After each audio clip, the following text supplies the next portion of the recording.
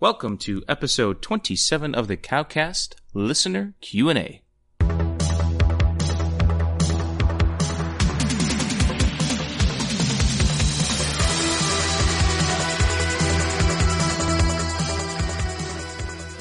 All right, this episode is going to be a little bit of a double up. It's going to be a listener Q&A, as well as the first part will be an Ask the Retailer answer for the Comics for Fun and Profit podcast. So James and I are good friends with Kyle and Drew over at Comics for Fun and Profit, and sometimes they'll refer questions over to us that they get just to see what our input is. That's exactly what we have today. The question comes from a listener of theirs named Julie. Julie is a speculator and an online retailer, and her question, or I guess statement, is that we all use eBay as our primary, if not only, platform for selling. On eBay, there are always people selling comics insanely cheap. I think that they're just taking a loss on these to free up capital. Is this phenomena a classic oversupply? She then goes on to say things like, so the totality of all comic sellers on eBay are fighting for fewer customers than the average LCS. How does this make any sense? Is the worldwide demand outside of people with a LCS or online retailer only so large, only so many people? And is this why prices are so low? Things don't seem to sell as frequently all the time. Any insight is welcome, and as always, great job. So they sent this over to us because, James, we sell both in the store and on eBay, correct? Correct. And we've done fairly successfully in the store and on eBay. Mm-hmm. So I think what this question is really asking for us is there are so many comics you can get on eBay dirt cheap, and why is that? So do you want to go ahead and give your initial thoughts? I know you did some looking and research outside of what we normally would do on eBay, things just from the marketplace in general. So do you have some initial feedback you want to kick it off with? Yeah, I can. But I want to just jump into the paragraph that of the question that she asked, which was, I thought this is a good example to sum it up. She said, Secret Empire 0 from April, numbers show approximately 162,000 units ordered. And that those numbers are from Comics Pro. If that's accurate, there are roughly 3,000 local comic shops. I think it's more than that. That means on average, each store ordered 54 comics. Also, let's assume that 20% of the inventory is still on shelves, which is probably, I would say, probably under. There's probably more than that sitting on shelves. So on average, each local comic shop sold 44,000 copies of Secret Empire 0. She goes on to say, compare this to eBay. Between March 22nd and April 31st, only 30 copies of Secret Wars 0, assuming she meant Secret Empire, I think that would make sense, were purchased on eBay.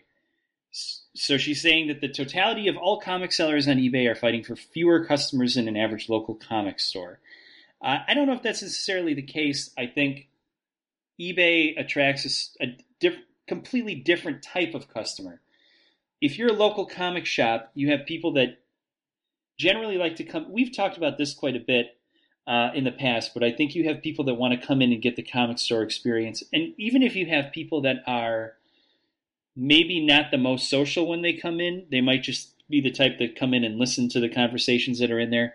They want to come in and look around and get the comic shop experience. I think if you're buying comics on eBay, it's a little bit different. I think that tends to be a lot of the people that I know that buy comics on eBay are not the people that are buying weekly books. They're buying a book that they missed. They're buying a book that maybe they're putting a run together and they're missing an issue, so they're after that. They can't find it anywhere else. Or it's usually after, like if you're buying an event book on eBay, let's say that you're buying Secret Empire on eBay. That's a great example.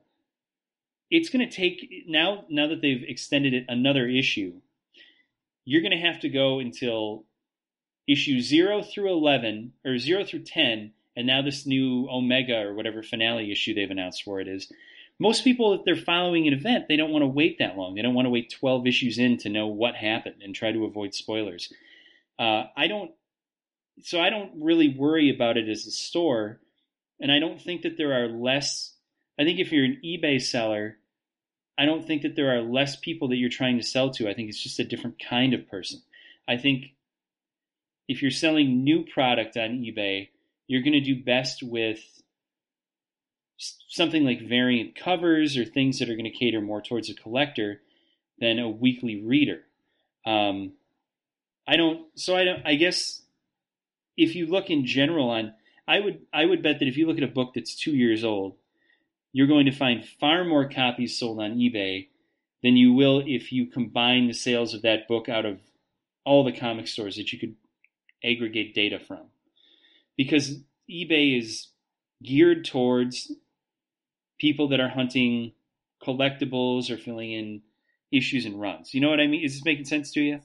Yep, absolutely. Yeah, so I just don't think that there are, I wouldn't say that the way that the question is phrased, that there are less people that are being catered to on eBay than there are in a traditional comic shop. I think it's just a different kind of buyer. Right. And one thing we've talked about in the past is that when we're pricing things like back issues or high dollar variants, we tend to use eBay as much as it's reasonable for the pricing because eBay is a global marketplace, and it hits a wider customer base. So I think you hit the nail on the head. A lot of the modern stuff, what you're going to see are things like variants, or if there's a book that for whatever reason caught retailers by surprise and was maybe a lower print run because the FOC numbers were down. I think a good example of that would be issues 2, 3, and 4 of the Vision. Mm-hmm. Right? Those for a while commanded an extra $1 or $2. It's not blowing anything out of the water, but those were a bit higher because there was a lower print run, because the Vision hadn't yet built up its big fever pitch. And then obviously the latest thing we've had with Batman 24. That one had a good sized print run on it, but it sold through, and people wanted more. So there's several things that can make prices go up, but by and large, now, Batman 24 though, that I don't think that's kind of an outlier, and it's a good example to bring up. It's a book that sold out, that jumped in price the week that it came out, but it's definitely an outlier, and it falls more into the category of people trying to hunt down a collectible. I think that the fact that the second and third printings of Batman 24 are not performing anywhere like the first printing was shows that interest in Batman. I think that the best terminology for eBay sales of new product is sense of urgency, and if people are given that sense of urgency that they've got to have this book because there are not enough out there, it's maybe a false sense of supply. They're going to go for it, and then the fear of missing out creates kind of a fever in people, and that's what is driving Batman 24 right now. But again, as we see the following prints go for cover or even below cover, I don't think that there's. I think Batman 24 is a good example and a bad example. Yeah, right.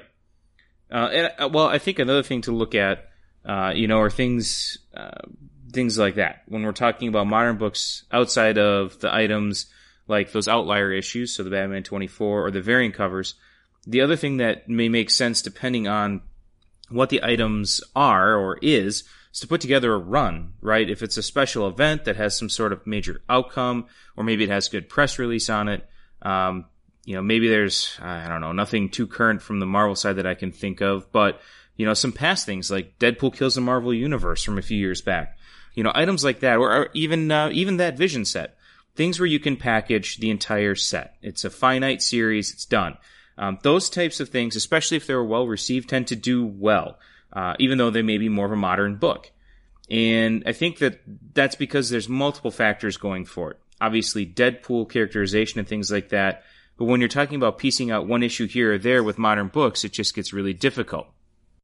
Well, the other thing, and this is one of the few areas where I think we actually had this come up in the store earlier today, where I believe that Amazon is going to, as a distributor, stay behind comic book stores, because it's hard to justify paying $3.99 an issue for a book that came out right today. Generally, the comic sales on Amazon are through third-party sellers. They're not distributed by Amazon. You're not getting your Prime shipping on an issue of Batman that came out this week. So those are through third-party sellers, and usually they don't sell very well because you're essentially paying twice the cover price or more if it's a $2.99 book to get that book. So there's sense of urgency, but it only goes so far. And I think for new books, people are certainly not willing to, I guess, pay twice the cover price to get a book. eBay factors into that a lot too.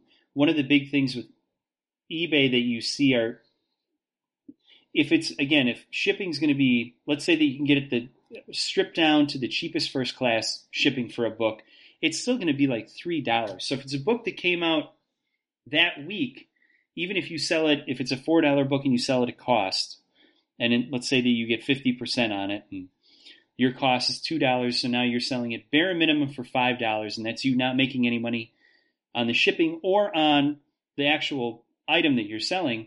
It's still costing someone $2 more than the cover price to get that book, and they're still not going to get it the Wednesday that it comes out. Right. I just think that the comic market is kind of insulated against that type of online distribution. We've talked about this at length in a past episode with, I guess, services like DCBS, where you wait till the end of the month to get your books. I think that's, again, the biggest issue is no sense of urgency, or a sense of urgency with books, where with online sellers, it's a lot easier to sell older books than it is newer books. Right. Not to beat a dead horse. Right. Yeah, so I think that kind of covers the main crux of the question. The reason that we're seeing prices lower or less amount of sales in many cases is because that book isn't anything too special, or there's a glut of them on a shelf. And on top of that, there is another alternative marketplace that meets the demand day of, right? The store. So except for those outliers, quick sells, tiered variants, Image or other publishers outside of those we're not expecting, at least you and I, from an eBay perspective, we're not really expecting to make a big splash of sales with current books on eBay. Now, another thing with regard to eBay sales that I don't know if I don't hear people talk about this a lot, but talking about how many sellers there are on eBay, this is kind of a sales problem that comes up when you have a lot of distributors. It becomes a race to the bottom, where you have stores that might put something on. If they have 20 subscribers and they order 30 copies of the book, and they only sell 2 on Wednesday or that first week, that's a pretty good gauge that they're probably going to, they might sell 1 or 2 more copies, but they're probably going to be sitting on 8 copies of that book that are going to go on their shelf. So what are they going to want to do? They're going to want to have total sell-through of the product. So they're going to put that, they've already made their money. They hit their profit margin with their subscribers alone. So they're going to take those books and they're going to put them on eBay. At this point, if they sell them at cost or even below cost, it doesn't really matter because you've already hit your profit margin, and it's better to only make $1 off of the book than to have it depreciate on your shelf and never sell. Now, if you extrapolate that over, as she pointed out in the question, 3,000 comic stores, or, obviously there's not going to be that many putting a single issue on, but let's say that you have 200 stores that are trying to get rid of their leftover stock and they're selling it for $2, and then the next guy that puts it on eBay puts it on for $1.90, and finally a guy is selling it for $1. It's a race to the bottom to kind of devaluate those books so that you're going to outsell the other guy. So you kind of create a much different price on eBay than the same store would sell that book for in their store. They don't want to devalue the book in the store. To them in the store, it's still a $3.99 book. If somebody were to come in and pick it up off the shelf, they're going to sell it for $3.99. Plus, if they're selling that book for $1.50 in the store the week after it came out, and a subscriber hasn't picked it up, and they come in and you're selling it on the shelf for $1.50, but it's in their bin for $3.99, they're going to say, what gives? So you kind of create 2 marketplaces. You have your eBay marketplace where you have a race to the bottom to move this extra product, and you have your store marketplace, and never the twain shall meet if you run a good store. So I think that that's a big part of that race to the bottom pricing on eBay, and that's why you don't see that reflected in a store. That's just another little thing that keeps eBay prices low. But I think that I don't know if that would if you're going to ever look at a price on eBay for a book that came out 2 weeks ago and go into a store and have that same store sell it to you in the store for that amount. And I think stores are going to keep that going because they can't devalue their product. Right. Now, I guess without getting too far behind the curtain, let's talk a little bit about the stuff we do on eBay. Where in some cases we have customers that come to us and say, I would like X variant of a book. Say it's 1 in 200, and we'd normally get 50 of that book. Now it's 150 extra copies, and we're not going to plan to sell through those in the shop because the buyers aren't there. Otherwise, we would have bought 200 copies of the book. So now that we have 150 extras of this title, doesn't happen very often for us, but it does once in a while, and that's when we can kind of leverage eBay to help us a little bit, like what you said before. Let's just get that stock out. It's better to take a little loss off cover price than it is, to sell it at full. So what we'll end up doing is putting it in a lot on eBay. And again, it's not even a loss. All it is a loss off of what your projected revenue of 100% sell-through would be, but you're not going to get that anyways. Right. The cover price, right. It's not a loss in the sense that you're losing money on the deal because your subscriber has already paid for the overage on that tier, but you're not making the full dollar amount. Correct. But yeah, that's it's something we've done from time to time, and that's something where you can. And this is actually a great way to do it. Where if you're gonna have an instance like that, let's say that we have 150 extra copies, like you're saying. If you know that and you pre-sell them a month early, now eBay will pull pre-sale listings that have more than 30 days to ship. So if you're saying we'll ship this in 2 months, if their algorithm or whatever person they have going through listings sees that, they're going to flag and they're going to pull that listing. But you can still pre-sell books up to 1 month in advance. So if you know that you're going to have 150 extra copies of Venom 6 that will never, ever, ever sell out of your store, it's in your best interest to try to pre-sell those.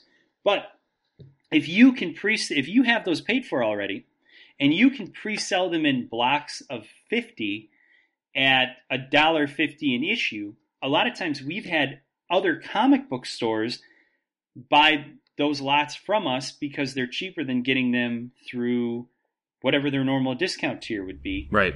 And then all they have to do is tell their buyers or their customers, subscribers, that their books, the Venom, is going to come in on Friday. It's not a practice that I would do, but that's one of the ways that we sell a lot of that bulk stuff is by doing a pre-sale on it. Right. And that's, I have no problem doing that. It means that we turn the product over immediately when we get it.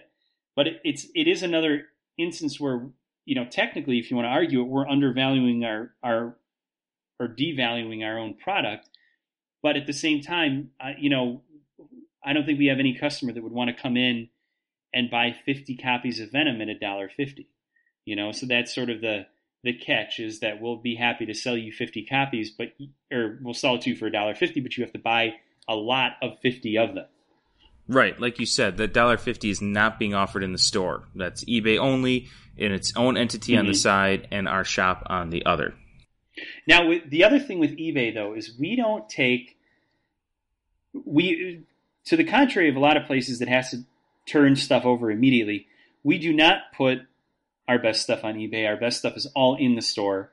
eBay to us is kind of like, it's the Indian approach where you use every part of the buffalo, and you have that stuff that kind of, I don't want to say junk, but you have that stuff that sits, if you do a proper rotation in your store, it sits for 6 months, sits for a year, and you know that it's never going to sell off of your shelves. You've taken it to shows, you try selling it on eBay. If it's a run of Squadron Supreme from a year and a half ago, you're probably not going to have anyone coming in paying $3.99 for it. So in that instance, bundle it as a set of 12 issues or whatever it is and try to get $10 for it. because otherwise it's going to go in a dollar bin, and if it doesn't sell out of there, it's going to go in a 2 for a dollar bin, and then it's going to go to a 4 for a dollar bin. But it's another case of a race to the bottom on eBay. eBay is kind of a dichotomy because you have the race to the bottom stuff, but then you also have the super hot stuff that's going to hit the top high price on eBay because of that sense of urgency. So I don't tend to see a lot of middle ground on comics selling on eBay. Everything's sort of like if you're selling a trade on eBay, you're trying to undercut Amazon, which means if it's 15 on Amazon with free Prime shipping, now you're trying to sell it for $11 with $3.99 shipping to undercut them by a penny, So you don't really get like a middle ground where you can just go on there and get a lot of fair prices. It's either like race to the bottom stuff, or you're paying whatever the hot new price for Batman 24 is. Right, and I think there's something to be said about that. Like you just talked about that proper stock rotation. We keep our best stuff in the store, and that's part of what we've talked about on previous episodes. You and I talk about it all the time. Our goal has always been to be the destination, and you're not going to be a destination if your best stuff is sitting in the back room with the lights out. True. Very true. So with that, do you have anything else you want to add to the answer to the original question? Yeah, a little bit. I just want to go over. I want to make sure if Julie from VIP Comics is listening that we do hit all of her points. Now, when she says that we went over the kind of analyzing the demand and how many people are buying a certain item versus how many diamond accounts there are and whatnot. The other thing to remember is that just because there are more than 3,000 comic stores that sold a certain amount of issues, and then a certain amount of those issues sold on eBay, it doesn't mean that those are stores selling them. Those could very easily be customers that bought the book and read it and now are selling it. And maybe that's the way that they pay for their comics, is they read it and then they try to sell it and get a little bit of money back versus bagging and boarding them and throwing them in a box. Everybody does something a little bit different. There are people that are just comic readers and not collectors. They do exist, and they do not always just buy trades. So maybe that's one reason why you get a lot of those books that show up a day, 2 days, a week after the books go on sale, because somebody read them and now they want to sell them. I think that to address her kind of last point, where she says this is why prices are too low and things don't sell most of the time, which is because the totality of comic sellers on eBay are fighting for fewer customers than a local comic shop. I don't necessarily think that's the case. I think it's that the sellers on eBay are in a race to put the lowest price up for that type of product.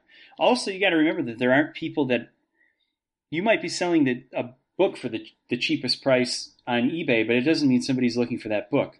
If I'm selling issue 50 of Transmetropolitan and I'm selling it for $244 with $2.99 shipping, I might not have anyone that goes on eBay to look for Transmetropolitan 54 for 3 months.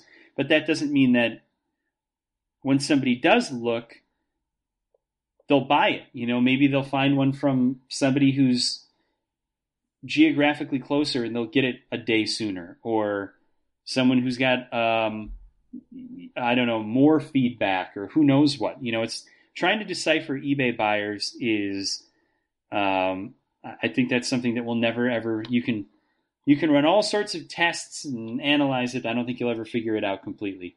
The only other thing that I would say with eBay is selling, like we said before, selling things as a set is almost always going to be better than selling an individual issue, because people, even if you say that I will combine shipping on something, people still see that 99-cent issue plus $3.99 shipping, and they don't even care if you're going to combine shipping because they don't want to deal with it.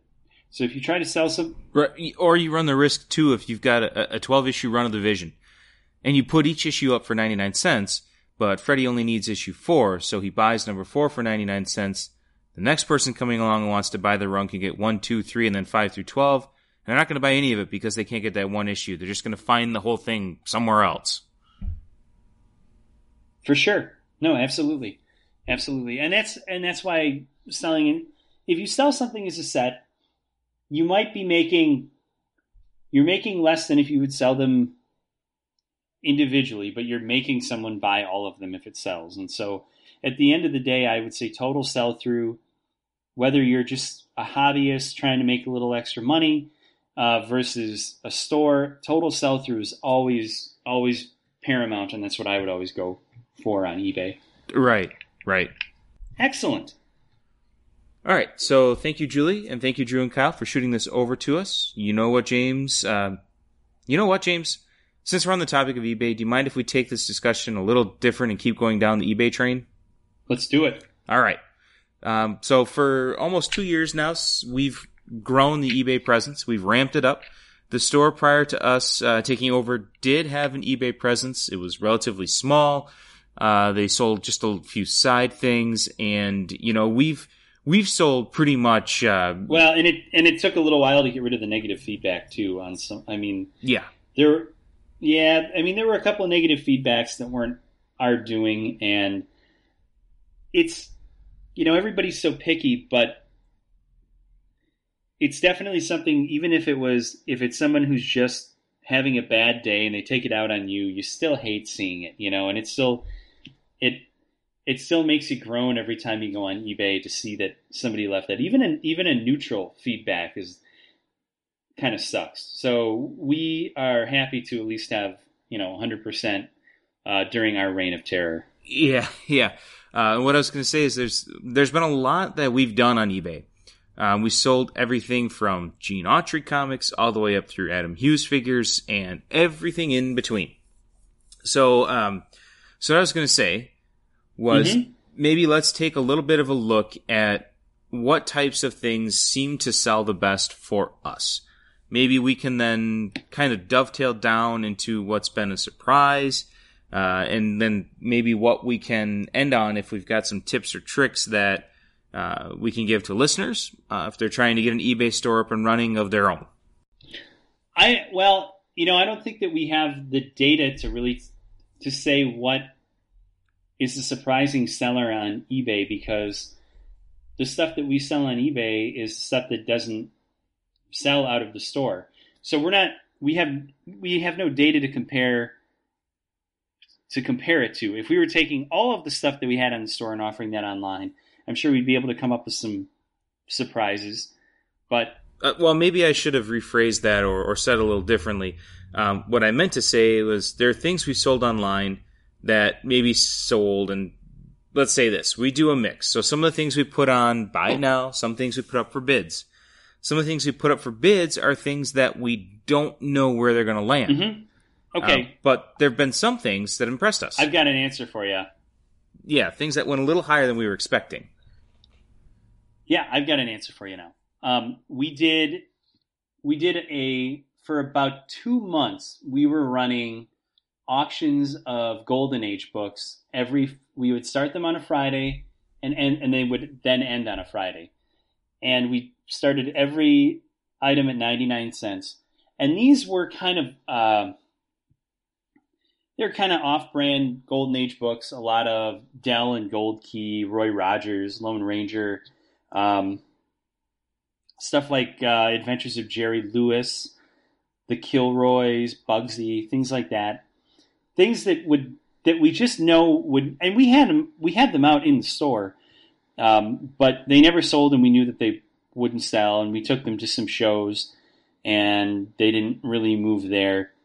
So I said, well, let's start putting on 70, 75, or 80 of these every Friday, and we'll kind of keep this momentum going and bring in a little bit of Golden Age money.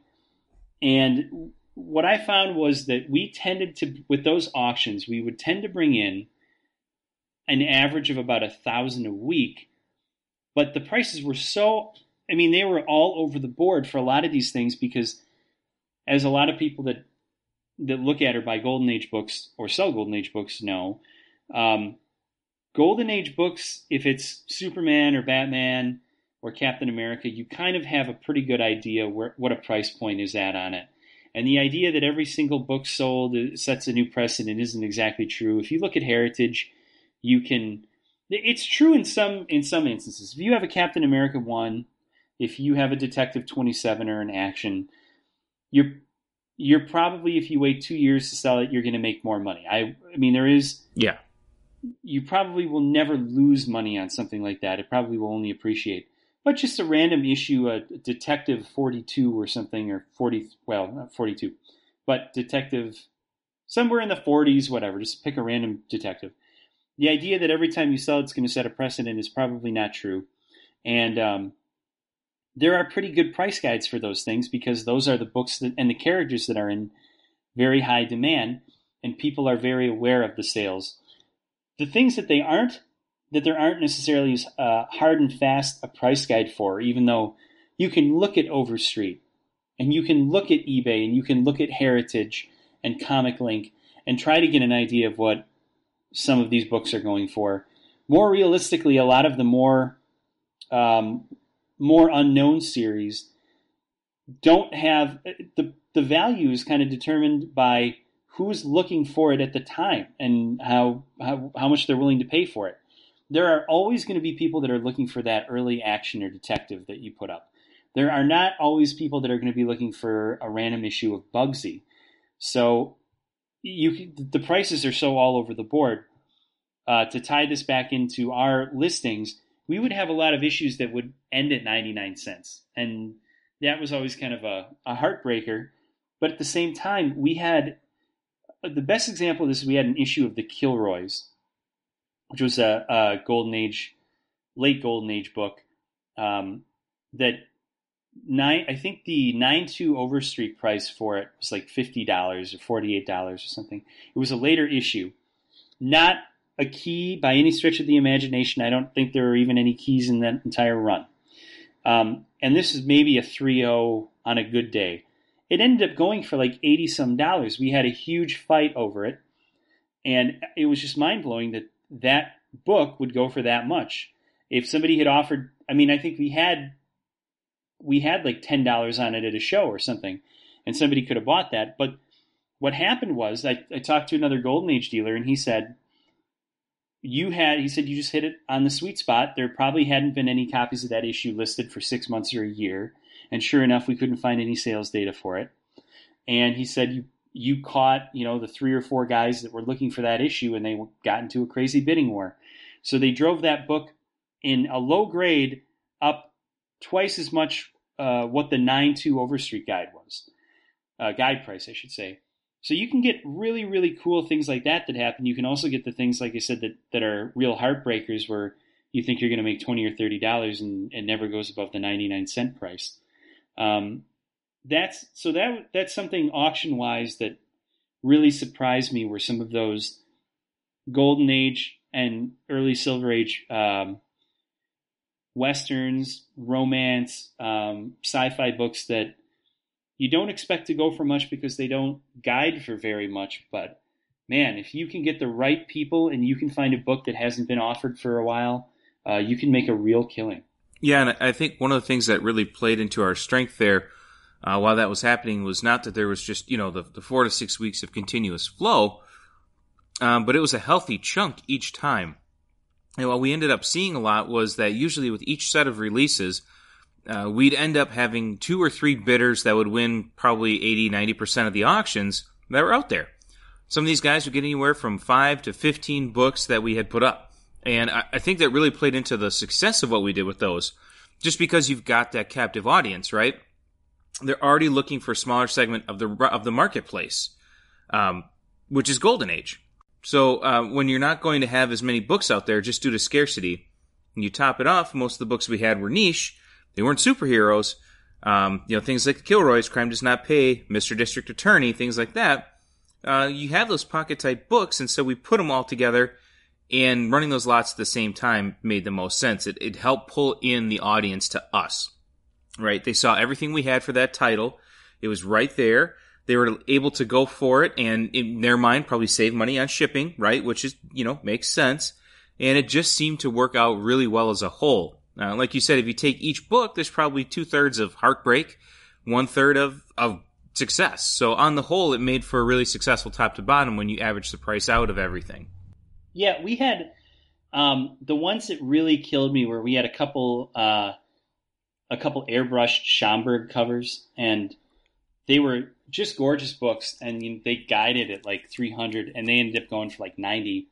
But then on the other hand, we had a Flash and a Wonder Woman and a couple other books that sold for about 3 times guide. So they leveled out. They completely evened out in the end. And we were very happy with the performance of those books. The other thing that we did, which I think anybody that auctions on eBay probably does this anyways, but it's a tip if you don't. We would, as we said, we would start them all on Friday and we would end them a week later on the next Friday.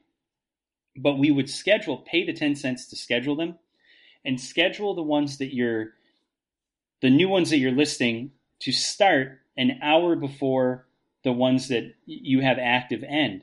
And that way the people that are watching your auctions all of a sudden see this other stuff. So when they get caught up in a bidding war or bidding on the 99-cent books, whatever it is, they're already on to your next. It's hard to get people back just to look at your stuff once they've stopped watching what you have.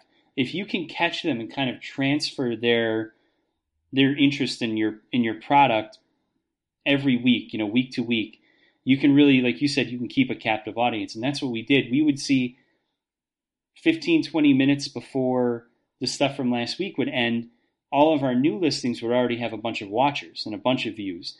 And so we would just keep these same people coming back until we eventually just kind of ran out of these Golden Age books to even list, which is a great problem to have. Yeah. So that was one of our big successes. Though we sell all kinds of stuff on our eBay page, and like you said, it's stuff we've tried to sell out in the shop, and it just doesn't go in here. We've taken it to a show, most likely. There are other things that stick out in your mind as these items work really well for us to put online versus sell in the shop? Yeah, again, you have to know who your competition is. And if you're selling online, your competition primarily starts with an A, and it's going to be very, very hard to compete with them. So items like Settlers of Catan, whatever, well, I don't know. That's going to be a tough one to sell online because not only are you competing with Amazon, but you're competing with Target, you're competing with Walmart, you're competing with everybody else that's able to offer it at a price break that you're not able to offer because you are one store or 2 or 3 stores, and they are the single largest volume dealer in the world, unless it's still Alibaba. I don't know. But that being said, just like we say in the store trying to compete with larger chains or Target or Walmart, offer the things that they can't offer.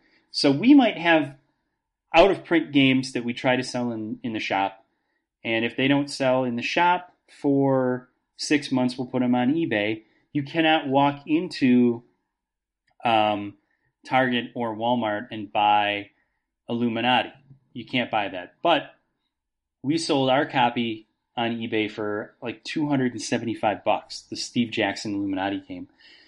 So again, it's putting the items out there that you can't get anywhere else, that people are going to go to eBay to look for, those collectibles. If you're just trying to sell new trades or board games or action figures, you're going to have to undercut whoever is the lowest price, and it just becomes another race to the bottom.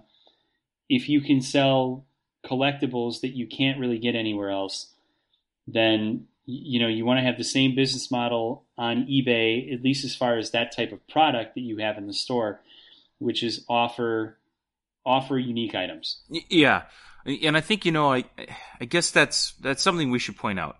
I'm not going to say that we necessarily have a competitive advantage, but we do have somewhat of a bit of an advantage in the sense that we can test run things in the store for 6 months, 12 months, and find out this just doesn't sell here, and then we can move it to eBay and vice versa.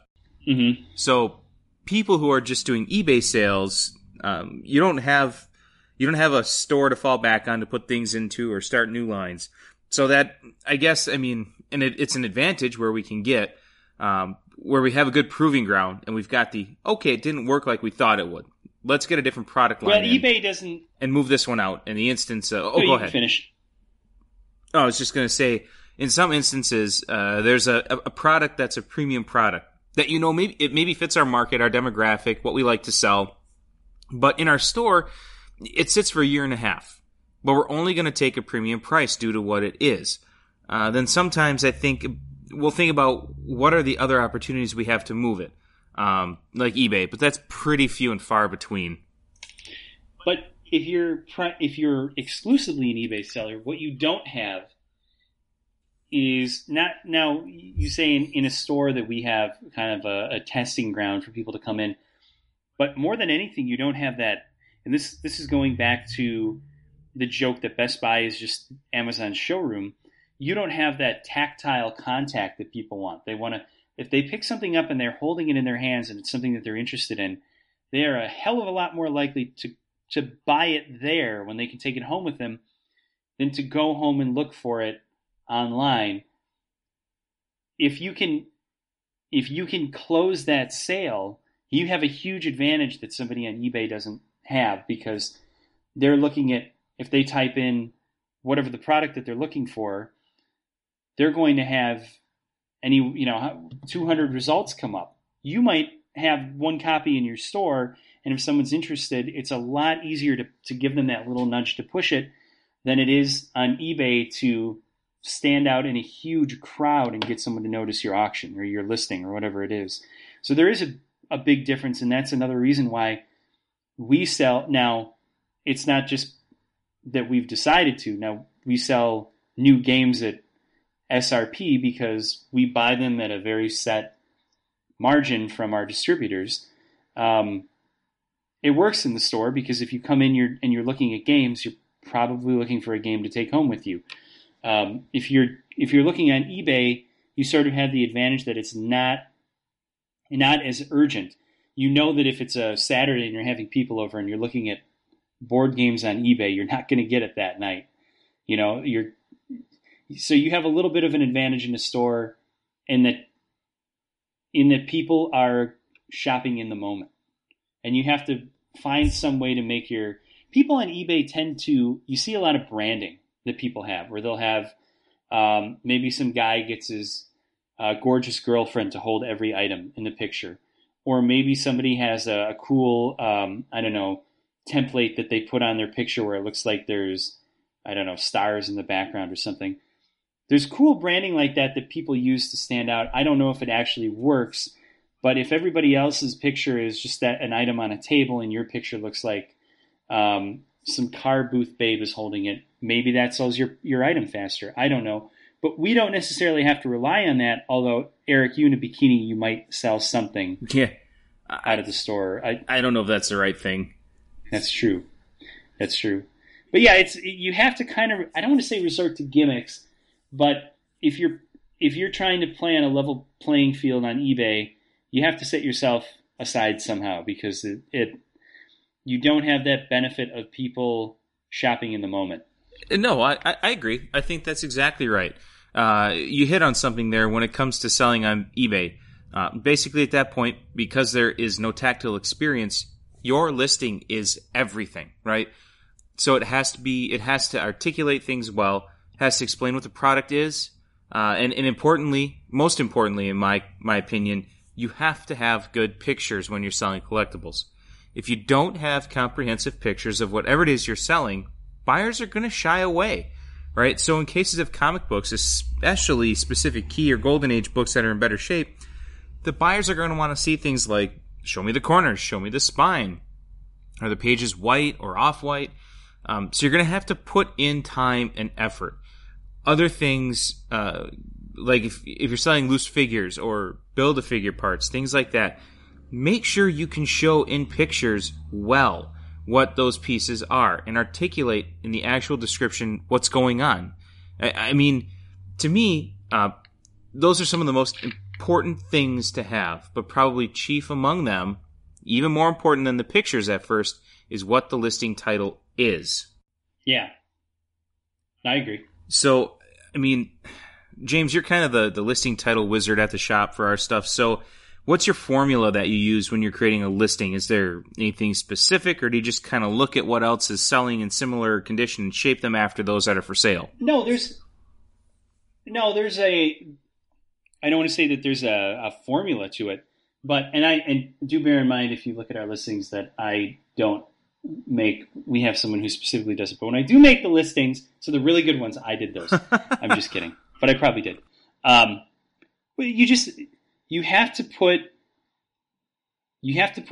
I've got kind of a good example, or I guess a good story that is essentially the same thing. My old roommate and I, when we used to drive around, this is like 10 years ago, we used to drive around to rummage sales, and we would because I made our schedule at work, we would have Thursday and Fridays mornings off, so we'd go and we'd rummage and we'd buy comics and whatever cool stuff we found.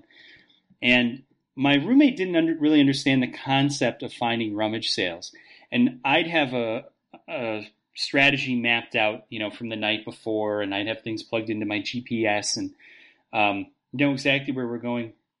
And we'd alternate driving. And when we first started doing this, the first time he drove, he would randomly turn down into subdivisions and cul-de-sacs, and I'd say, "Joe, what are you doing?" And he said, "Well, I'm seeing if there's any rummages." And I said, "Joe, they want you to find. It's not a scavenger hunt to find the rummage with the good stuff. Like, they want you to find the rummages. They're going to put signs up." But he just didn't grasp that. And he would turn down random roads to find rummage sales. And eBay is there are a lot of people on eBay that are like Joe, where they put a listing of Captain America comics for sale. That might get people to click on it thinking that you might have some Golden Age stuff that you don't know what it is. But by and large, people aren't going to be turning down those subdivision roads that are unmarked. They're going to want to go to the clearly marked listings with a description of what the condition is, maybe what the year is. If it's, God knows, if you're selling New Avengers, a run of New Avengers, you might want to say what volume and what year it was. Again, what the condition is Todd McFarlane, did he do the art? Maybe you want to put McFarlane in there. What can you do? Think of your listing is that rummage sign. You want to flag people. You want to get their attention. What can you do to make your listing stand out from everybody else's? I know if I saw a listing that Car Model had where she was holding a Spawn comic and the listing just said lot of Spawn books, and somebody else said lot of Spawn issue this, near mint to very fine, blah, blah, blah. I'm going to click on the detailed one first if I'm seeking something out specifically, because it's going to, if it has what I'm looking for in the title, I'm going to go to it. Also, if people are, and this sounds kind of ridiculous, but you might say, maybe you're selling a very fine and someone has to have a near mint.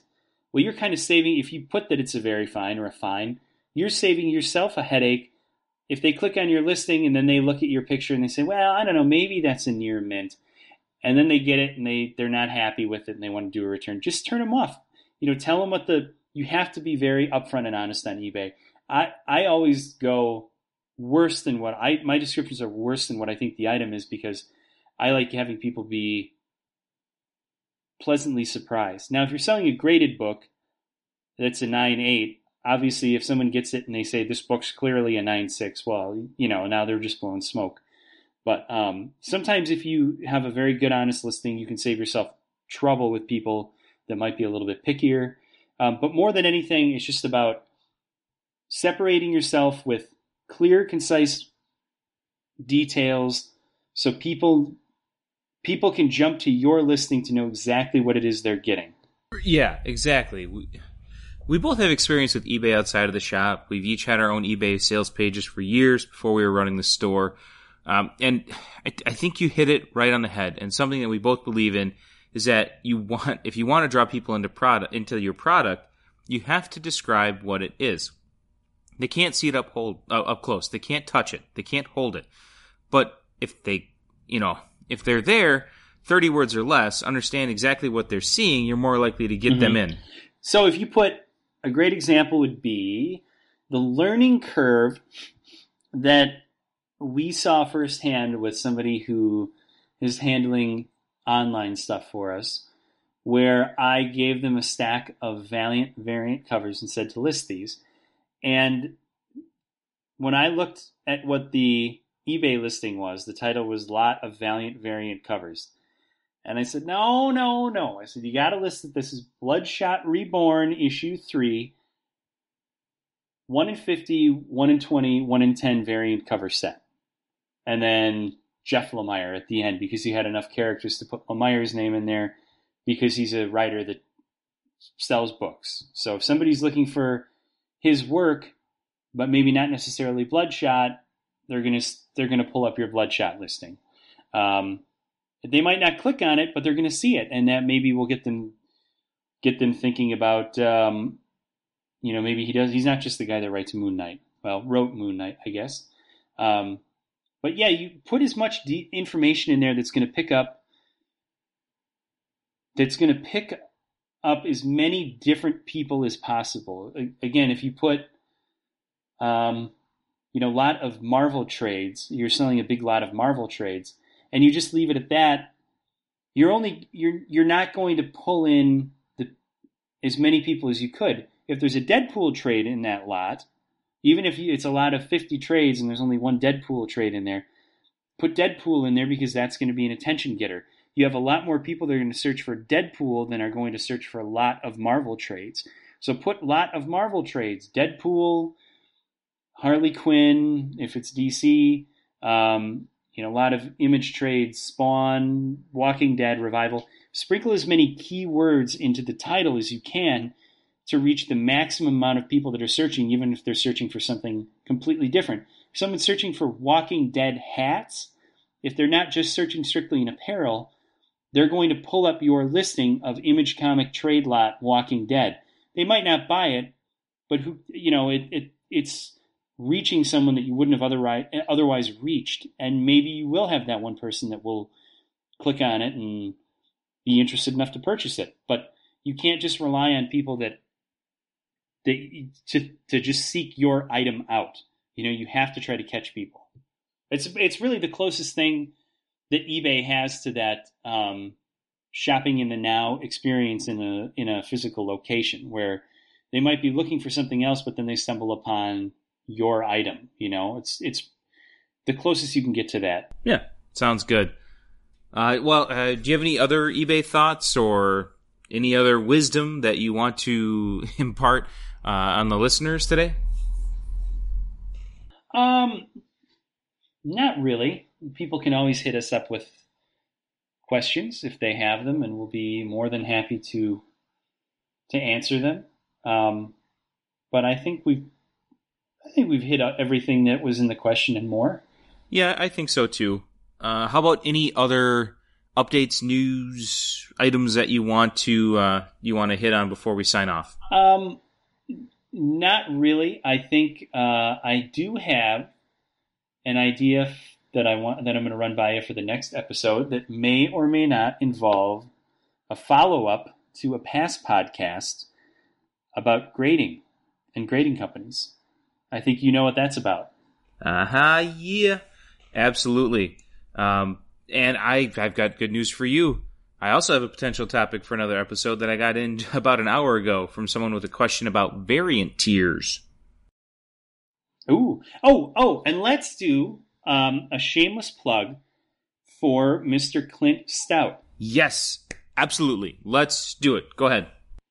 About, 2 weeks ago, where I am sitting right now in my sunroom at my house, I had Clint over, and we recorded the second the first episode. Clint had sort of, I guess we could call it the 0 episode of his podcast, which is Comics That Work. And the gist of this podcast is Clint is a guy who wants to be a comic writer. He's been writing for a while now. He's been featured on our podcast a couple of times when we went to C2E2. But the concept for his podcast is he's going to have a different person on. We promise it's not just going to be, you won't have to just listen to us every time. He's going to have a different person on every episode And the guest that he has on is going to pick a book. It could be a one-shot. It could be just a random issue. It could be even as much as a 4-issue miniseries, which I think I kind of twisted his arm to do. And they're just going to talk about that book and why they think it's a great book, and kind of go into everything from the themes of the book, why they like the book, the craft of the book is do they like it because the artist has an incredible use of space? Do they like it or love it because of the dialogue? Do they love it because, I don't know, it just has their favorite character or whatever? And then we'll just talk about it. So I chose Garth Ennis's Unknown Soldier, and we spent, I think 2 hours talking about Unknown Soldier. Unlike this podcast, though, there is a little bit of cursing. So be aware if you're listening to it around your rambunctious 7-year-old. Yeah. I think one thing that I want to point out about Clint's podcast, I was actually talking about it with my wife earlier today. I think he's come up with a really novel concept. There's a lot of comic podcasts out there in the world right now. A lot of them do things like book reviews, talking about what was read, and mostly you see those in the form of current issues within a week or 2 weeks of coming out. So there's a lot of podcasts also that do interviews with creators on their own books and talk about certain things. And what Clint is trying to do is somewhat in the same vein, but very different. From what he has told me, and James, you can back me up, but the whole idea here is that he wants to get into the minds of other people, and then in many cases, he'll be reaching out to creators down the road to find out what things they like and why do they like it. So that as he goes along his journey of becoming a creator himself, trying to grow in that realm, he has ideas of even what people are looking for. It's not to say that he's going to do exactly what you want or what I want, but the more info he has, the more things he can start to pick up on, the more themes he can be aware of. He can start to look at stylistic changes, just stuff that he can do. And I think that is really brilliant as someone who's just starting out and wanting to grow.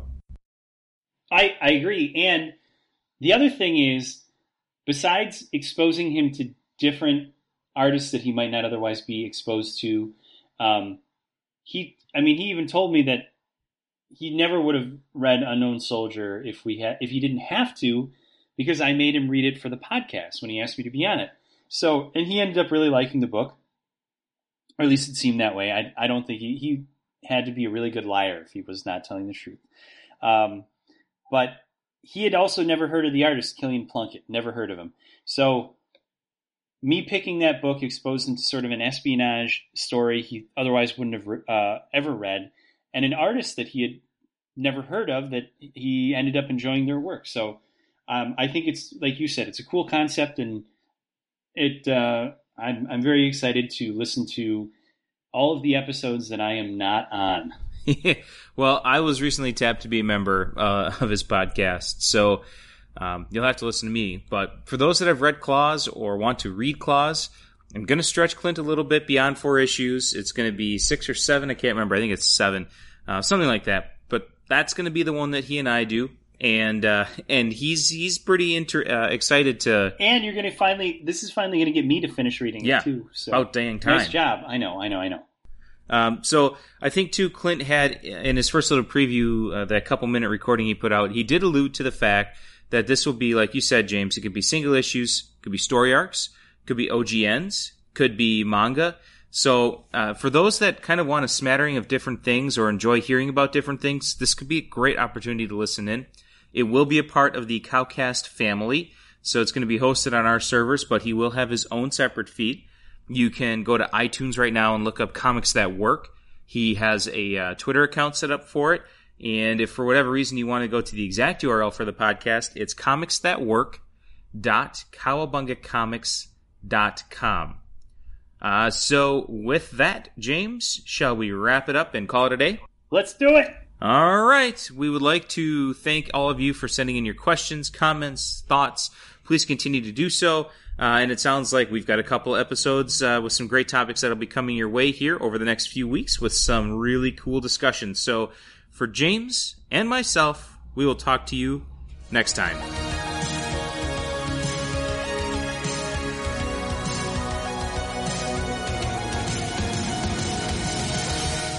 On behalf of all of us, thank you for listening to this episode of the Cowcast. You can find us on all the main social media outlets, including Facebook at facebook.com/Incredicow, on Twitter at Incredicow, or on Instagram at Cowabunga Comics. To send an email to us directly, send it to podcast@cowabungacomics.com, or to join in the discussion, you can hop on our new Cowabunga Comics forum at forums.cowabungacomics, that's Cowabunga with a K, .com.